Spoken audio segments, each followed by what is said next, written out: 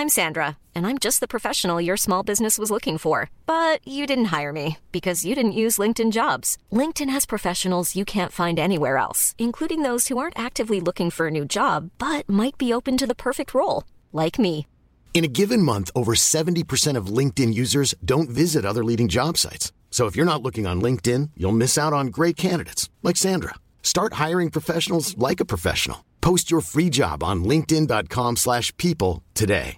Hey, Dave. Yeah, Randy. Since we founded Bombas, we've always said our socks, underwear, and T-shirts are super soft. Any new ideas? Maybe sublimely soft. Or disgustingly cozy. Wait, what? I got it. Bombas. Absurdly comfortable essentials for yourself and for those facing homelessness. Because one purchased equals one donated. Wow, did we just write an ad?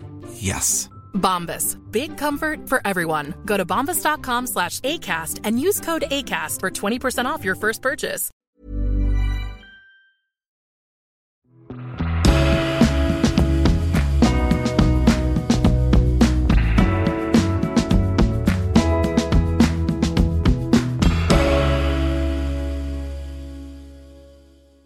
I've often said that what makes America exceptional isn't our wealth or size or skyscrapers or military power.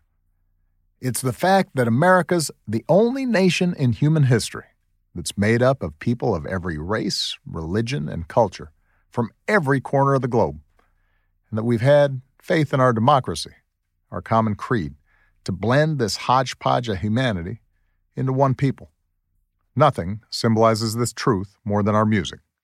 The way that generations of Americans stitched together every imaginable tradition, from African rhythms to Irish ballads, to create something entirely new, whether it was jazz or the blues, country or rock and roll.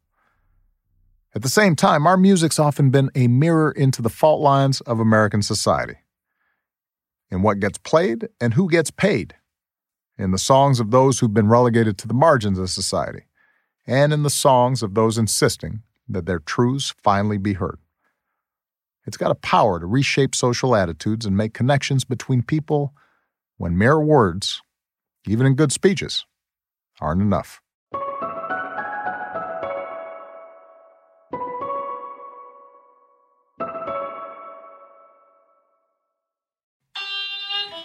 Further on up the road,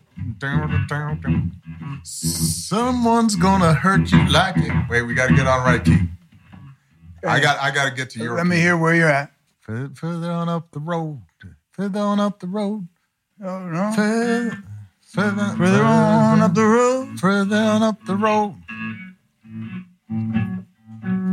You've been laughing pretty, baby. Someday you're gonna be crying. Further on up the road. I forget that last line.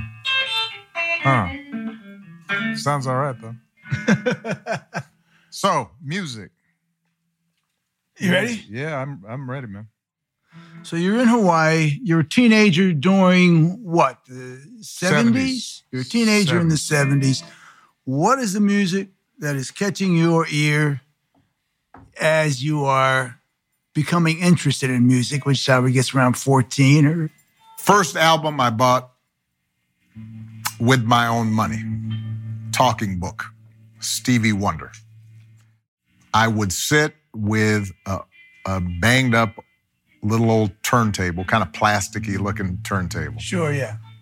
I got myself some earphones so my grandparents would not complain. Yep. And I would sing along to every Stevie Wonder song for hours. I feel like this is the beginning. Though I've loved you for a million years. You know, Hawaii was a place where you had Top 40. Casey Kasem was on. Greatest hits every week at this time on American Top 40. My name is Casey Kasem, and the countdown continues and doesn't stop until we get to the number one. You know, I'm 10, 11 years old. You're listening to the radio, and there's songs that I end up just getting really attached to.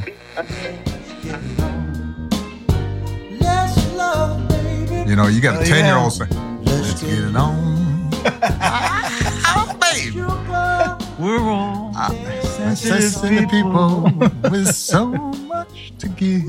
And you're and you know, your grandmother would hear it. What are you singing? There's another song of Billy Paul. Me and Mrs. Jones. Huge. Me and I don't know. Mrs. Jones, Mrs. Jones, Mrs. Jones. We both know that it's wrong, but it's much too strong. I mean, you know, and you're like 11 years old. Joni Mitchell came out with Court and Spark.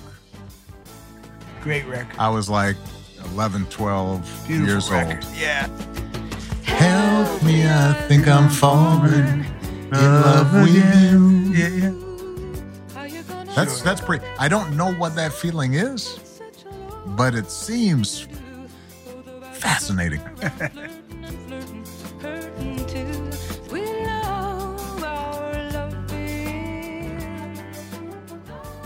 So the interesting thing was that you had Top 40, and you had these crossover artists like Earth, Wind, and Fire. But then there was other kind of music that was much more, I won't say segregated, but identifiable as black or white. Like I loved Ohio Players or Parliament. That was not something you might find in some of my white friends' music library. And some of them might be into heavy metal. And if I got in a car with them and they turned that thing all the way up, that could be a little painful for me.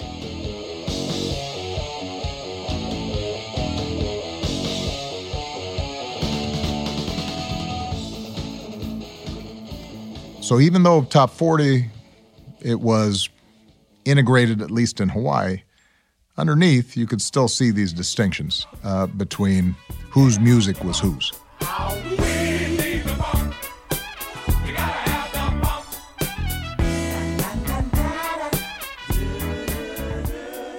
When you decided you were going to be a rock and roll star at the age of 15 or around there, it made sense. If you're going to be a rock and roll star, you're going to play the guitar. Well, guitars were cheap, so that helped. My first guitar was $18. Cheaper than a piano. Much cheaper than a piano, much cheaper than the drums. Is that right? Drum set was more expensive. Yeah. So I could actually work a job, which I did. I painted house, tarred roof, did some lawn work, saved up $18, bought a cheap guitar at the Western Auto Store in Freehold, New Jersey. So my cousin Frankie was starting to play the guitar a little bit, and he taught me a few chords and sent me home with a folk music book that had all the chords in it. So for about a month or so, I was strumming my way through folk music classics, Green Sleeves and If I Had a Hammer. And shortly after that, somebody taught me to play Honky Tonk.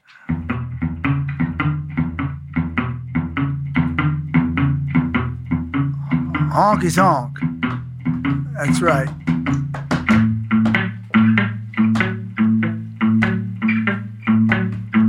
Then I started to learn some Beatles style. I learned Twist and Shout.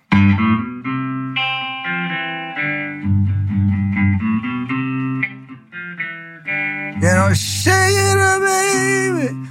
And, I just started getting up in my room and closing the door and just screaming my head off and strumming the guitar and standing in front of the mirror. Did your folks say anything? It's like, what are you yelling about? Keep it down, the usual stuff. Keep it down, man, keep it down. And my mother was supportive. My father was kind of like, what's going on now? What's this kid up to now? I don't understand it, Then I grew my hair, and he really didn't understand that.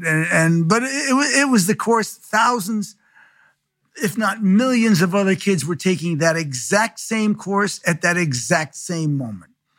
So the miracle is there's 1 million kids who pick up a guitar. A certain amount of those kids learn how to strum a few chords. A certain amount of those kids learn how to play a few songs. A few of those get in a little local band. This first song that I would like to do. A few of those get in a little local band that makes a demo. A song about growing up. And then a few of those get in a little local band that makes a record. Well, I stood stone like at midnight. And then a few of those get in a little local band that makes a record and it sells a few copies. And then even fewer of those make a record, get in a band where they have a short career. And fewer of those get in and they have a band where they make somewhat of a regular living.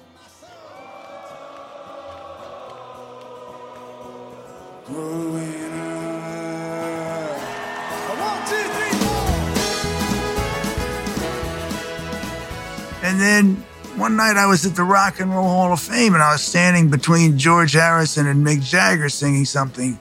I said, okay, one of these is standing tonight between George Harrison and Mick Jagger. It was both simple and complicated for me. One, it was the only thing I deeply desired to do. Two, it was an essential element in building an identity as a man, as an American, as a human being. When I hold a guitar, I don't feel like I'm holding anything. It's just a part of my body. It's just another appendage. That's how it feels. When I strap it on, it's like, that feels like my natural state. And I also built a philosophy about performing. I'm going to give my best to bring out the best in you. And I'm going to send you home with a sense of community and a set of values that may sustain you past the concert. I always make a joke, I want to come out on stage and change your life. Except it's not really a joke. That is my purpose at night. It's your ministry. Yeah. With the power and the glory, with the power and the glory, with the promise, with the majesty, with the mystery, with the ministry of rock and roll. I took my job seriously. I believed that I am involved in a ridiculous but noble profession, right, as at the same time, and that I know music had an impact on me that changed my life, changed who I thought I was, changed who I became. I know that this is possible. I have an opportunity. God has given me the opportunity to come out at night and to have that kind of impact on some individual crowd member. If I can do that, that's worth being on the planet for. That's something worth living for.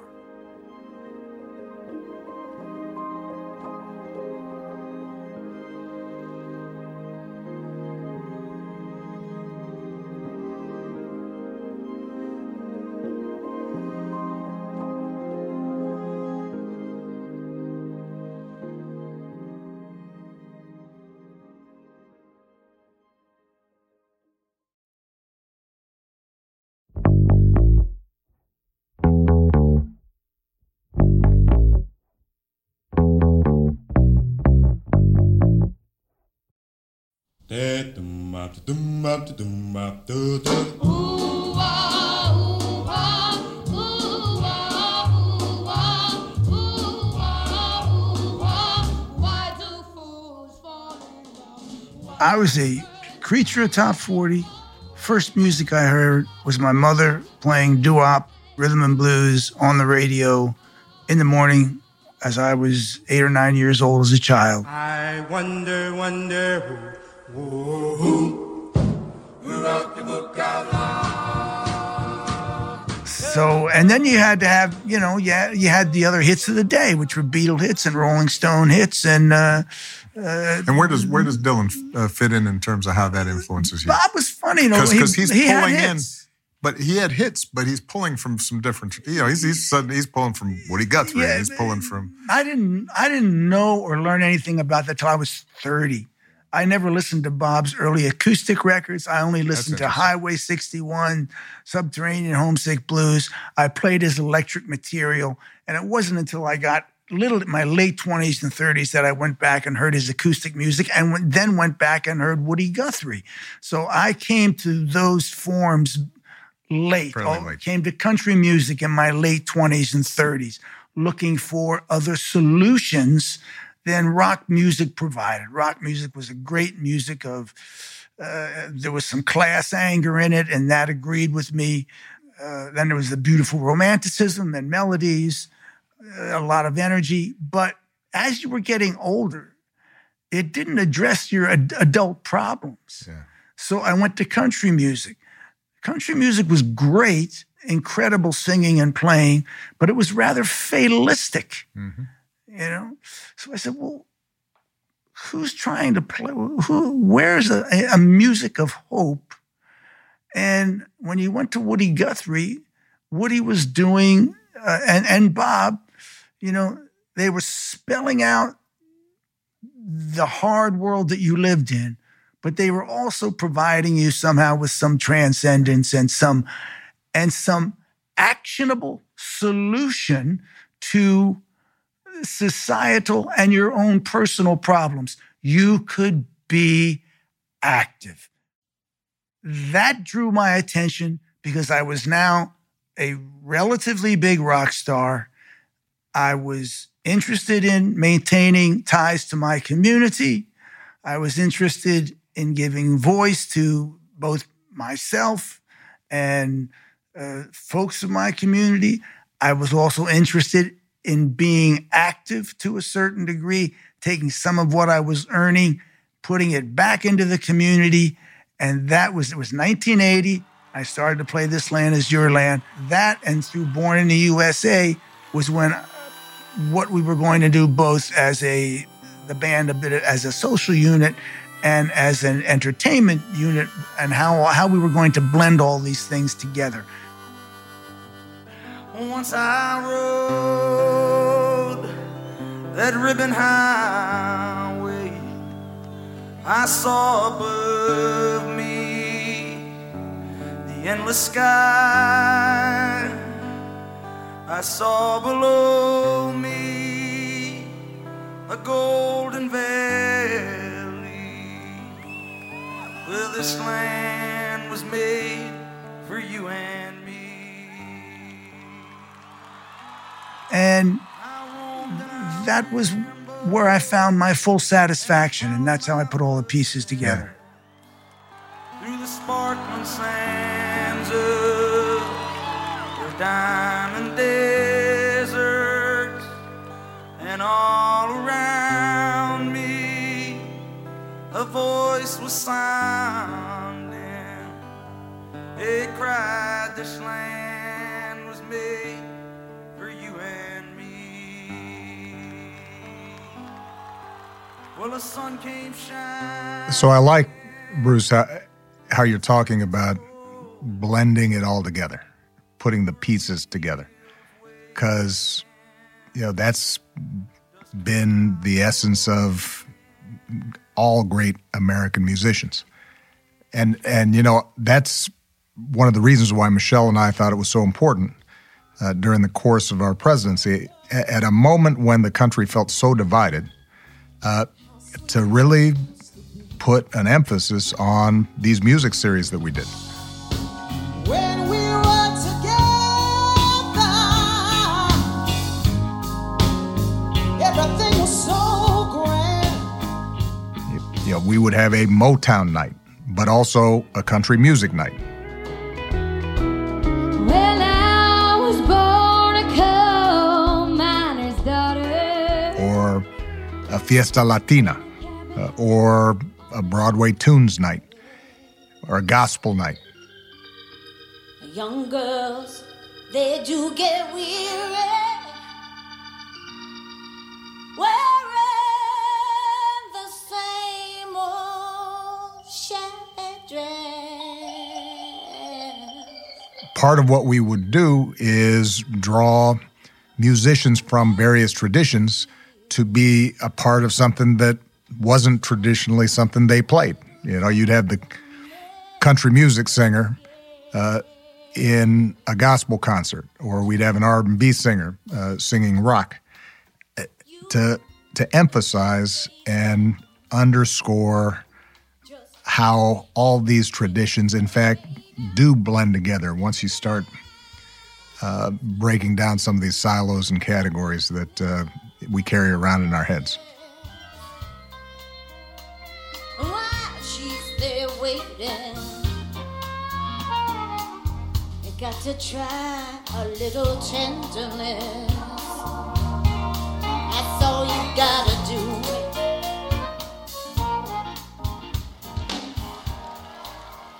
Now, Bruce says you and Patty will testify some of the best music to happen in the White House happened off camera during some of our parties. That was some fun. Well, we were at a few, and all I can say is they were historical. And and you're not going to see another one like that in the White House for a long time. They will not. We had some amazing moments. All right, let's set the stage here. I am in my last month of my presidency. There was something I specifically wanted to do for the staff that had been with me for the entire journey and had gone through a really remarkable but grueling process. So we get this idea, maybe we can just do something small and quiet and private, 100 people, and maybe Bruce will be willing to come in and just do a quick concert. And you show up, and we got like about 10 guitars sitting over there on a rack, and you got the piano. And Patty says to me, yeah, I don't really know what he's going to do, because you hadn't really done... I'd never done it before. ...the whole thing for her either. I'd never done it for anybody. I only did it for a few hours in this room before I came down. So your wife shows up with you, and she says, I don't really know what it is, but there's something going on here. You know, I got the invitation, and I said, well, I'm not going to put the band together and make a big noise, and, you know. So I said, well, I'll go down and play some acoustic songs. So I said, well, what could I do to make that a little different? So, well, I'll read from my book, and I'll play a few songs. So I came in here, and I started to read from the book and play a few songs. And I realized reading from the book was a little stilted because the way you write for your book is not the way you speak. Yeah, you know? the written word is different. And so I started to paraphrase all my writings in the book as if I was just telling a story. And I literally spent a couple hours for 2 days in this studio, and we came down. And you essentially ended up doing, what would you say? Maybe 90 minutes of the show. Maybe 90 minutes that became of the Broadway show. Chance to make it good somehow. Hey, what else can we do now? Except roll down the window and let the wind blow back your hair. Well, the night's busted open, these 2 lanes will take us anywhere. We got one last chance to make it real. We're trading these wings on some wheels.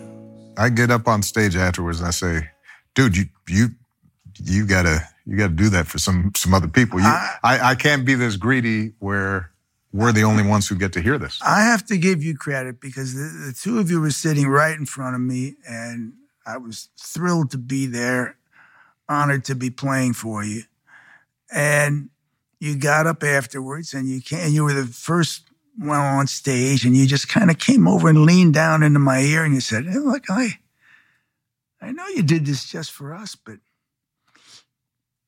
this ought to be a show somewhere or something. You got to share this.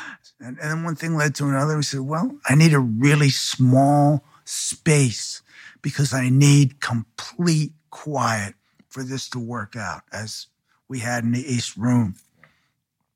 And we went out, we found that tiny theater, 900 seats on Broadway, and you ended up having to work a real job. Being there for 5 nights a week at 2 hours and 20 minutes, 22 hours and 20 minutes a night. One of the best times of my life. Even if we're just dancing in the dark. Sit around getting older. There's a joke here somewhere. When I figure it out, I'll let you know. All I know is that it's on me. Shake this world off my shoulders. Come on, baby, have a laugh on me.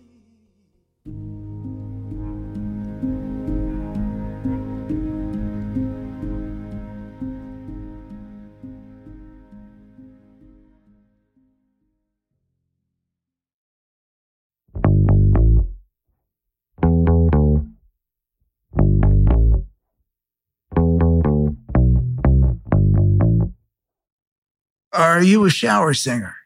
Absolutely.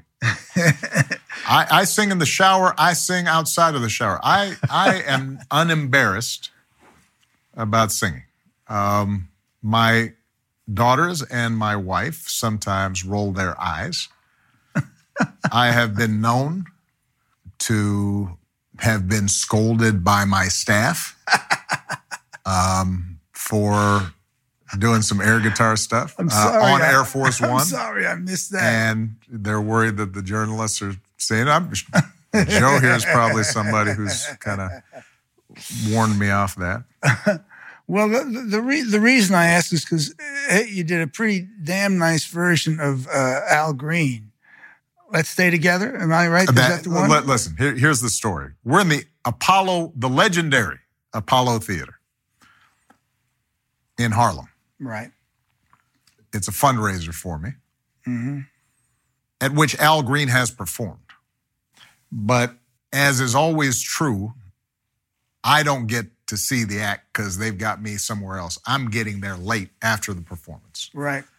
So I'm sitting backstage with Valerie Jarrett, and I'm like, man, I missed Al Green. And so I start singing backstage. I'm so in love with you. A couple of the sound guys, smart Alex, say, Mr. President, why don't you sing that on stage? Yeah, baby. And I said, what, you don't think I will do that? And Valerie says, don't do that. Because she's the surrogate for Michelle in these circumstances. I got you. And I probably wouldn't have done it were it not for the fact that I think I was on my 5th event that day. And I was a little loopy. Good for you. I was a little tired. Yeah. And Al Green was still there. He was sitting up in the loge seats. Oh, man. So I got out and I said, oh, Al was here. I'm sorry I missed him. And then I looked to see if the stage guys were watching. And I burst out into song. I'm so in love with you.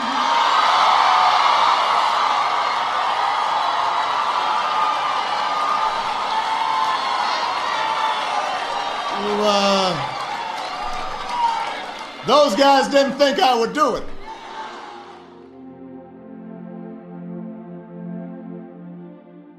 What I really want to ask you about, of course, is Amazing Grace, because that shook the whole country. And how on that day did you come to decide to sing that song? That's an interesting story. First of all, that day was a magical day that began in grief, or we had anticipated would begin in grief. But it turns out that's also the day in which the Supreme Court hands down the ruling saying that it is unconstitutional to not let lesbians and gays and LGBTQ partners get married. So that's a joyful moment. But we are traveling down to Charleston after this young white man who's been filled with hatred guns down a Bible study class that had welcomed him in. Jesus. And I actually had met the pastor, Reverend Pickney, in previous visits to South Carolina. And he had two little girls that were a little younger than Malia and Sasha. And this was coming on the heels of just, it seemed like every 3 months, some mass shooting. Mm-hmm. And I would go after each of these mass shootings. And sometimes Michelle would go with me, although it was, at a certain point, it became difficult for Michelle to just do this. And I would spend a couple of hours with a family who've just had their child or their father or their brother or their son gunned down senselessly for no reason. And I had thought that after Newtown, when 20 6-year-olds have been gunned down in this fashion by a deranged young man who had basically an arsenal in his house, I thought, all right, well, Congress is going to do something about this. And the most angry, I think, and disappointed, the closest I ever came to just losing hope about this country was probably after efforts for modest gun safety laws were defeated, never even really got called up in the Senate, after 20 children had been slaughtered like that. The only time I saw a Secret Service person cry while I was speaking was at Newtown.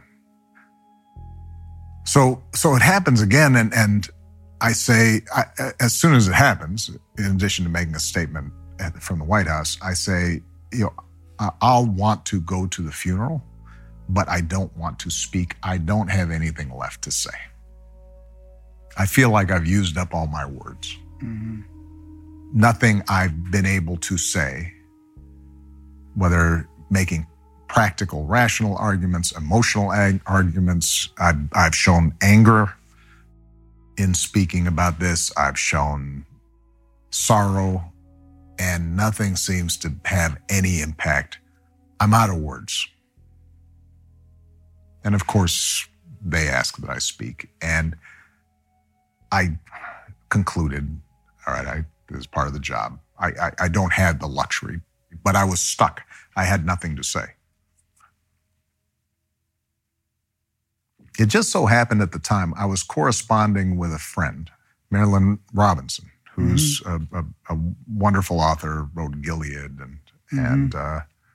and one theme that she writes about is grace. And we had been writing about grace and just talking about the notion of grace as a recognition that we are fundamentally flawed and weak and confused. So we don't deserve grace, but we get it sometimes. Mm-hmm.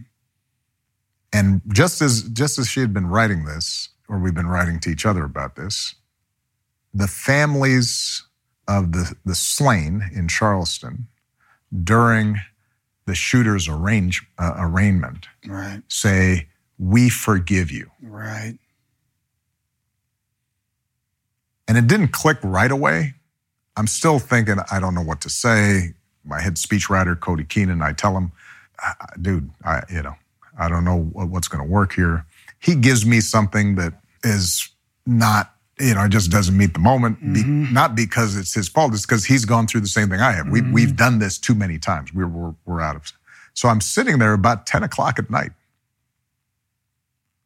And I'm just stuck. And I don't know what it is that I'm going to say tomorrow. It's going to be the next day. I think Marilyn's letter's just sort of sitting on a desk, and I see the word grace, and somehow I start singing to myself, Amazing Grace, right? Mm-hmm. And I thought about the families who said, we forgive you. And I thought, well, maybe I can work with that. Suddenly I write the speech in 10 minutes, maybe 20, right? I mean, the eulogy. It all just pours out of me. If we can tap that grace, everything can change.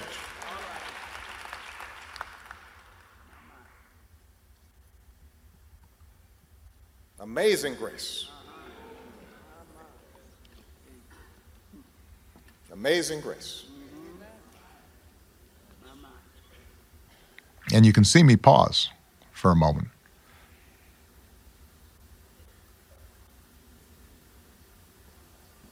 Amazing grace, how sweet the sound. It's interesting. It was a moment where you just say, will words be enough? And it would have been. But I thought the music, the song, the leap of faith involved, particularly because I knew that it wouldn't sound like a professional singer. It would sound like somebody, just one other guy in the choir, that in some fashion, that's the thing that would be the grace note. That would be the thing that drew people out.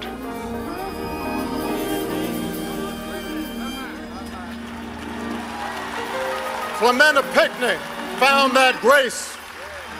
Cynthia Hurd found that grace. Susie Jackson found that grace. Ethel Lance found that grace.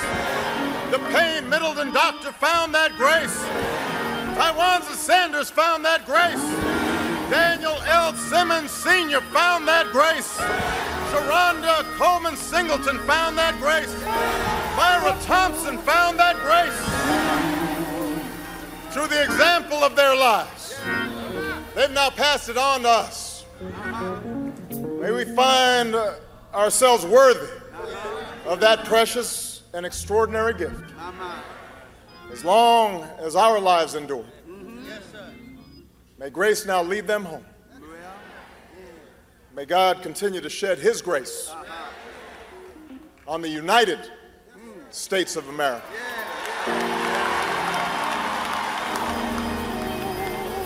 And part of the reason I think that it somehow met the moment was because not only is it a beautiful song, but it also captures this unifying element in America represented in its music. You've got an old world English hymn that has been used by everybody in every church all across this country. White churches, black churches, the black gospel tradition has transformed it. And it spoke then to the fact that underneath even a tragedy like this, there's something that is there for all of us, something that we share.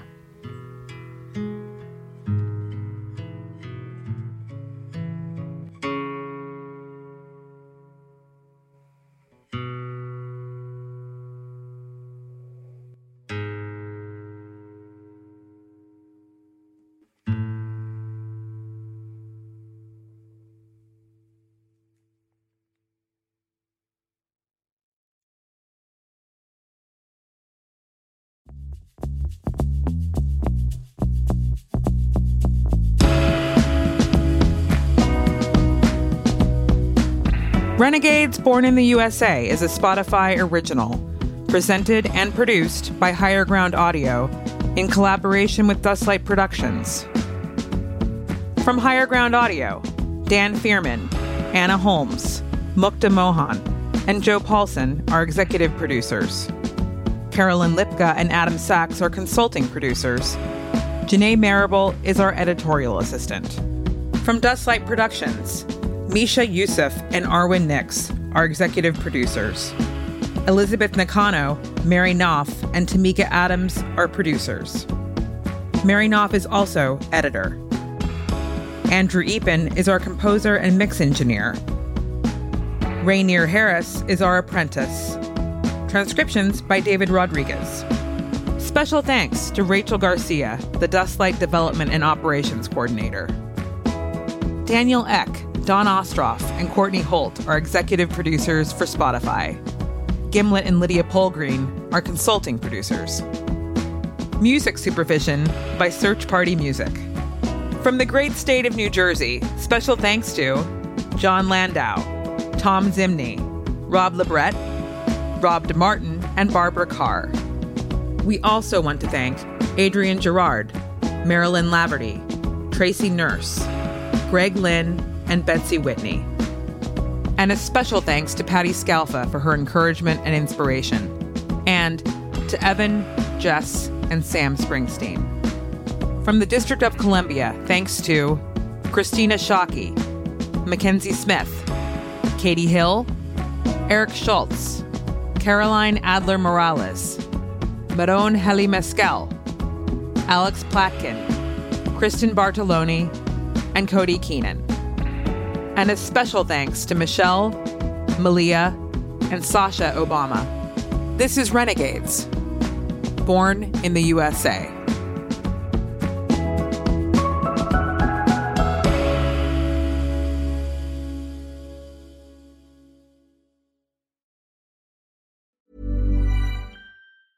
Planning for your next trip?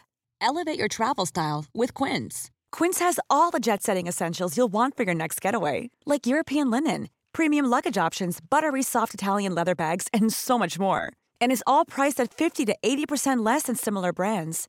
Plus, Quince only works with factories that use safe and ethical manufacturing practices. Pack your bags with high-quality essentials you'll be wearing for vacations to come with Quince. Go to quince.com/pack for free shipping and 365-day returns.